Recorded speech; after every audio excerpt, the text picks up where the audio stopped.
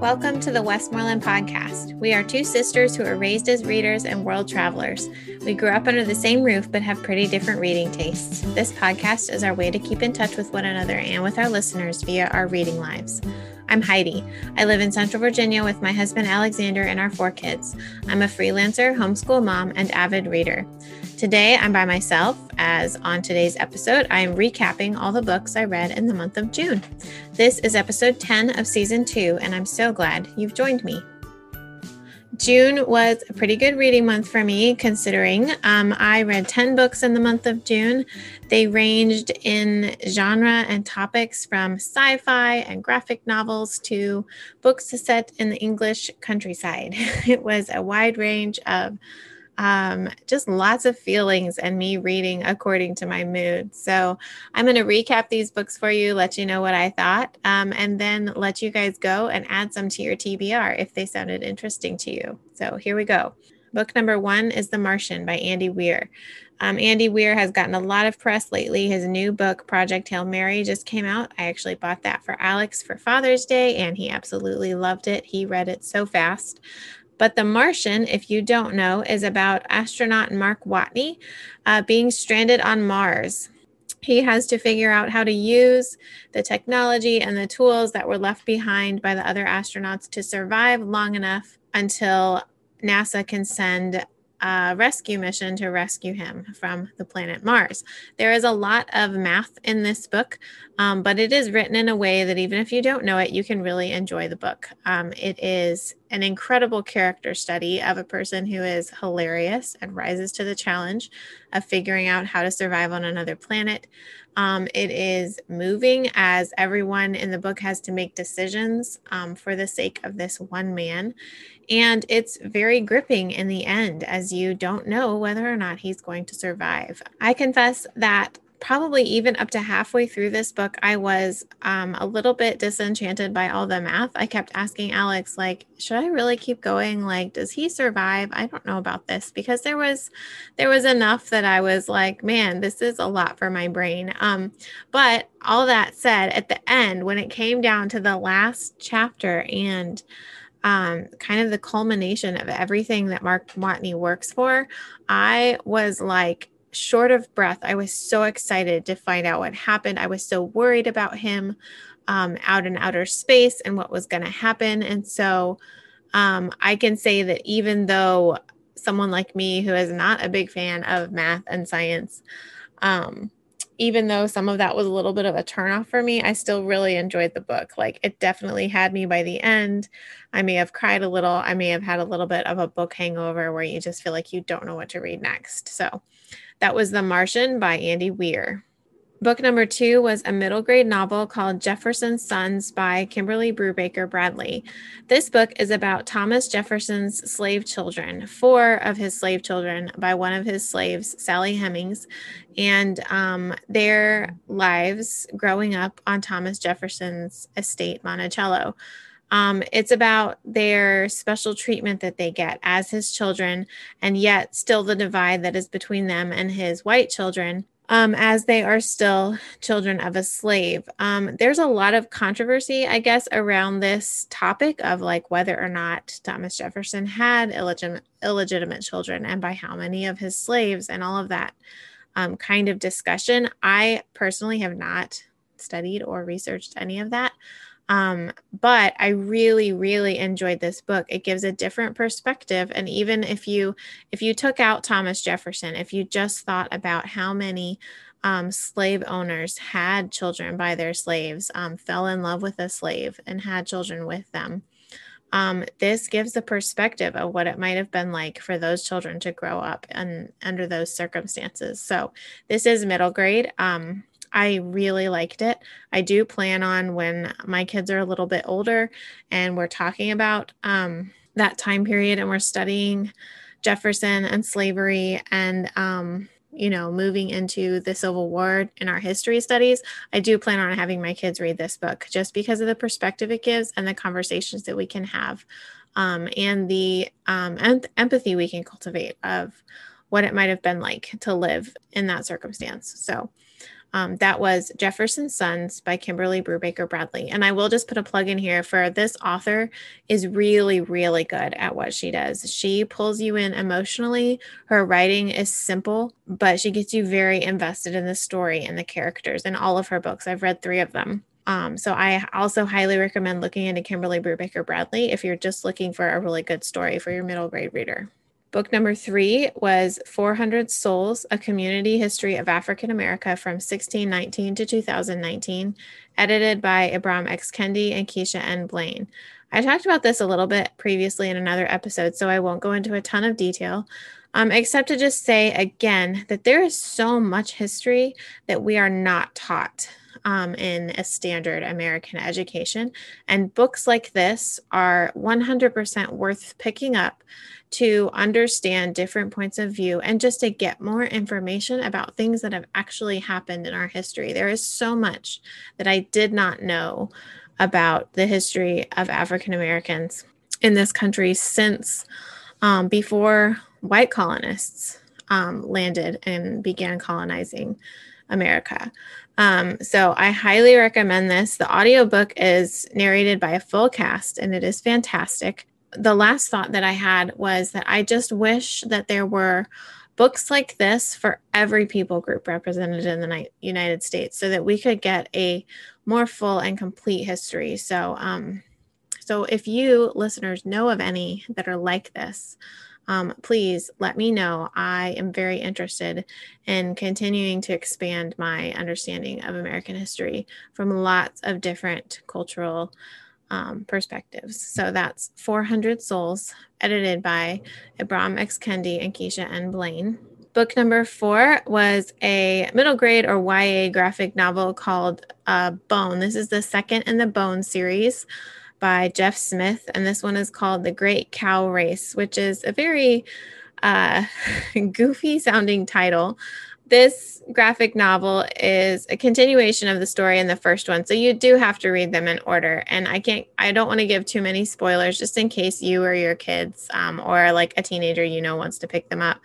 So this continues the story of Phone Bone and the love he has for Thorn and the hilarious character that is Grandma Ben, and Phony's attempts at a get-rich-quick scheme centered around the town's annual Great Cow Race. It is really funny and light, and there's still there's a more sinister plot line going around in the background, but there's a lot less of it in this one than in the first one, if that makes sense. So that's The Great Cow Race, number 2 in the Bone series by Jeff Smith. Book number 5 was Vienna Prelude by Bodhi Taney and Brock Taney.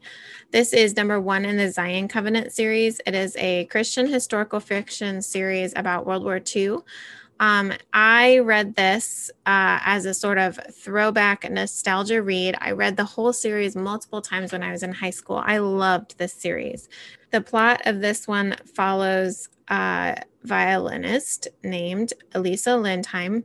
She is with the Vienna Philharmonic Orchestra, and her closest friend Leah is a Jewish cellist. This is pre-World War II, technically. It's right before the Nazi invasion of Austria, and so there is a lot going on here. You have the Jewish underground, the resistance as a key player. You have people already in prison as a part of that. You have Elisa, who at first is very ignorant and even in denial of the things that are going on around her. You have the role that the Tyrolean Alps play in hiding refugee children. There is so much going on here. I don't think I'm doing it justice with the description. And this definitely held up as a great series from when I read it in high school. So sometimes with books that I read in high school, I'm kind of like, was that really that good? Or was that me just like, again, learning something new and being really excited about it? But this is very good writing, very complex characters, very complex politics and things that are going on in World War II. It's definitely a step above your typical World War II fiction plot line because it gives a lot of historical fact and detail of things that actually happened during the time period as well. And even though it is Christian fiction, it is not beat your head up beat you over the head with the gospel Christian fiction. And I say that not critically, but just as a way to differentiate between this and other works of Christian fiction that incorporate a lot more verbatim gospel in them as a way to witness. This is written from a Christian perspective, but it is still primarily telling a very complex and beautiful story. So that is Vienna Prelude by Bodie and Brock Taney. Book number 6 was another children's chapter book called The Trumpet of the Swan by E.B. White. This is about a swan named Lewis who is born mute. He cannot honk or trumpet since he's a trumpeter swan.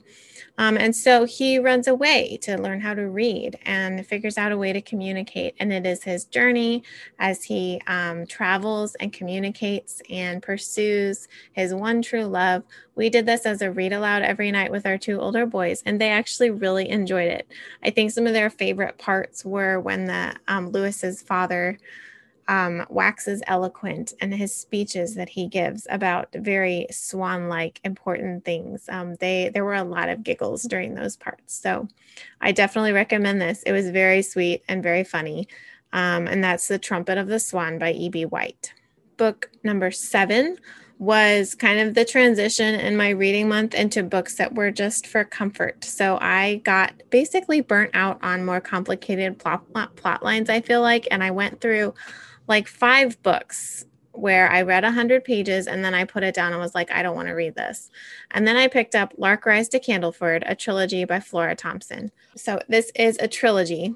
So it was technically 3 books in one, although 2 of them I think were maybe like 150 pages each, 200 pages, so very short. But this is just a kind of an illustration of a little hamlet deep in the Oxfordshire countryside called Lark Rise. You're seeing this countryside through the eyes of a little girl named Laura. And the first book is mostly just every single little detail about life in the countryside that you could possibly want to know, written in very lovely English prose. And then by the time you get to the 3rd volume in the trilogy, it is about Laura and her leaving Lark Rise and kind of more about her character and her development of her personality. This is very light, very mild. It put me to sleep a couple times, and it was exactly what I needed to get out of a reading slump after just too much plot from some of the other books that I read. And was very comforting because there was a lot of beauty in it. So I will put a little disclaimer out there that you are getting on a couple of gender stereotype issues. You are getting a very dated perspective. This is from the perspective of the end of the 19th century and the ways in which it talks about men's and women's roles in society, and its portrayal of those roles is definitely accurate to that time period. So just know that going in. But I thoroughly enjoyed it and relaxing with it. And that's Lark Rise to Candleford by Flora Thompson. Book number 8 was called The Power of the Seven, Discover, Develop, and Deliver the World-Shifting Spiritual Gifts of Romans 12 by Darren Tyler. This is nonfiction. This is an approach to personalities through the lens of Romans 12 by a pastor that my family knows personally.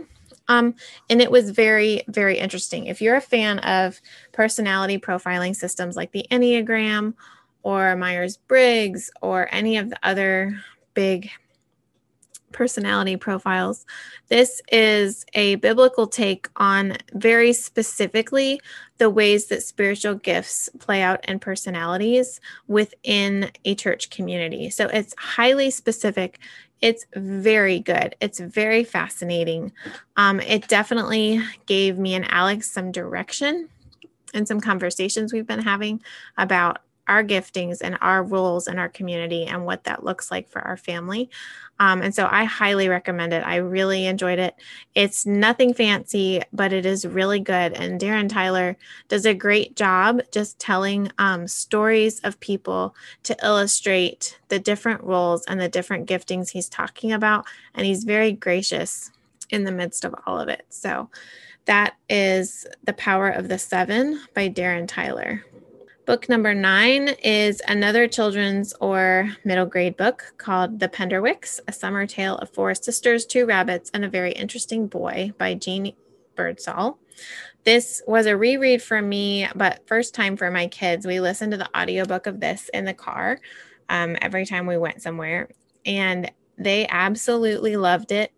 You can't get much better than 4 girls meeting a new friend and their dog and the hijinks they get into during a vacation in the country. You don't get much better than that. It was so fun. Lots of laugh out loud moments. And as soon as it ended, my kids asked me to start it over again from the beginning, since it was going to be a couple days before we went back to the library to get another audiobook. So I can highly recommend that as a mom and as a reader. It's a delightful book. That's The Penderwicks by Jean Birdsall. And then book number 10 was called The Souls of Poor Folk by Alexander Irvine. And I talked about this in detail in my last episode with Katie Proctor, so I won't go into too much more detail about this one.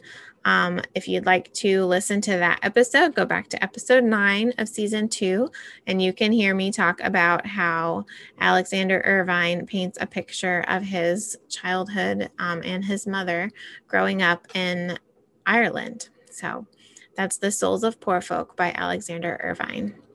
And those are the 10 books that I read in the month of June. I am excited about telling you guys about July books. I'm already kind of on a roll with July. I've already read 3 fantastic books this month. And I'm excited to keep going. I'm getting back into audiobooks after a little bit of a break. I am currently listening to a book called Concrete Rose by Angie Thomas. And I'm currently reading a nonfiction book called How to Read a Book by Mortimer J. Adler. That one is very, very dense. It's literally about the method of how to read a book and understand it. And so I am reading that one with a 5-minute timer and I read 5 minutes at a time. And it's working for me. So it's great. So next up, I did just finish a fiction book. And so since I have an audiobook and nonfiction going, the next fiction I'm picking up is A Darker Shade of Magic by V.E. Schwab that Lissa sent to me in the mail. So that's what I'm currently reading. Those are the 10 books that I read in the month of June. I would love to talk about them with you, so get in touch with us if you would like to talk more about those books. Thanks so much for listening. To support the podcast, leave us a review on iTunes or wherever you listen, or give us a shout out on social media. Our listeners are an important part of the podcast growing and reaching the right audience, so thank you. For full show notes with links to everything I mentioned on today's episode, visit our website, westmorelandpodcast.com. If you have any questions or want to talk books, find me and Lissa at Westmoreland Podcast on Instagram, or shoot us an email at westmorelandpodcast@gmail.com. Until next time, happy reading. We will talk to you again soon.